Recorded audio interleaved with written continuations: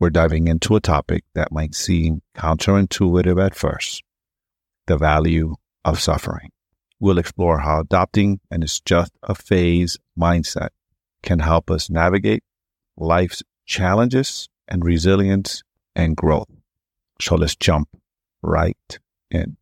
Point number 1, recognizing the universalness of suffering. Suffering is a universal human experience. No one, and I mean absolutely no one, is immune to it. By acknowledging this, we can understand it's a natural part of life's ebbs and flow. When we view suffering as a phase that comes and goes, we open ourselves up to learning from it rather than being consumed by it. Think and Grow Rich, a book written by Napoleon Hill, he says, "In every adversity lies an equal to or better than opportunity." Whatever you're going through today, whatever the challenge may be, whatever you are labeling as suffering, because it's all labels, what is your opportunity? Where is your opportunity? What are the lessons? Where is your opportunity for growth? How can you get better in the future?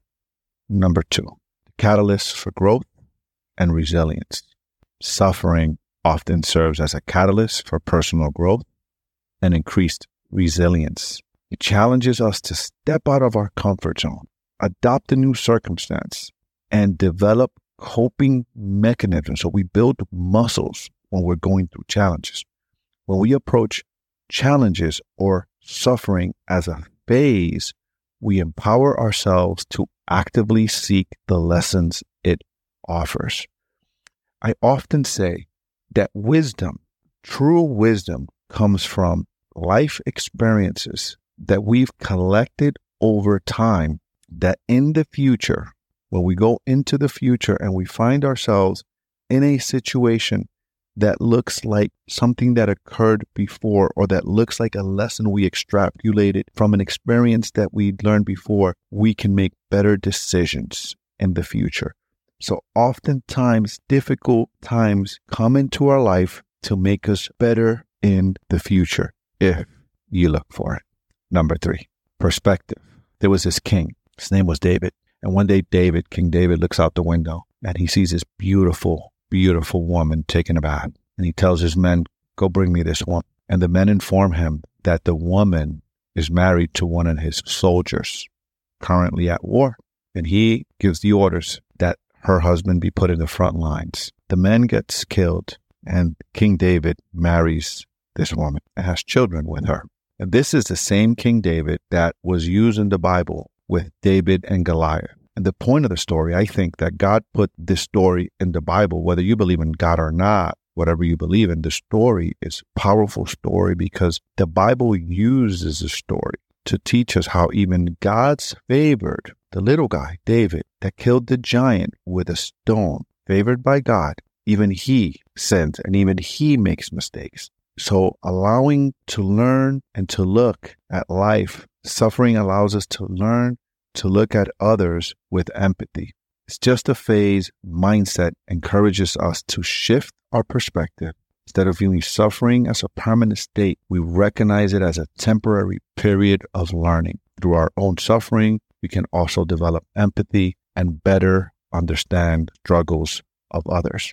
When you hear that story of King David, and you might be a man listening to this or a woman that's made your mistakes, just know that we're all human and we're all going through this human experience.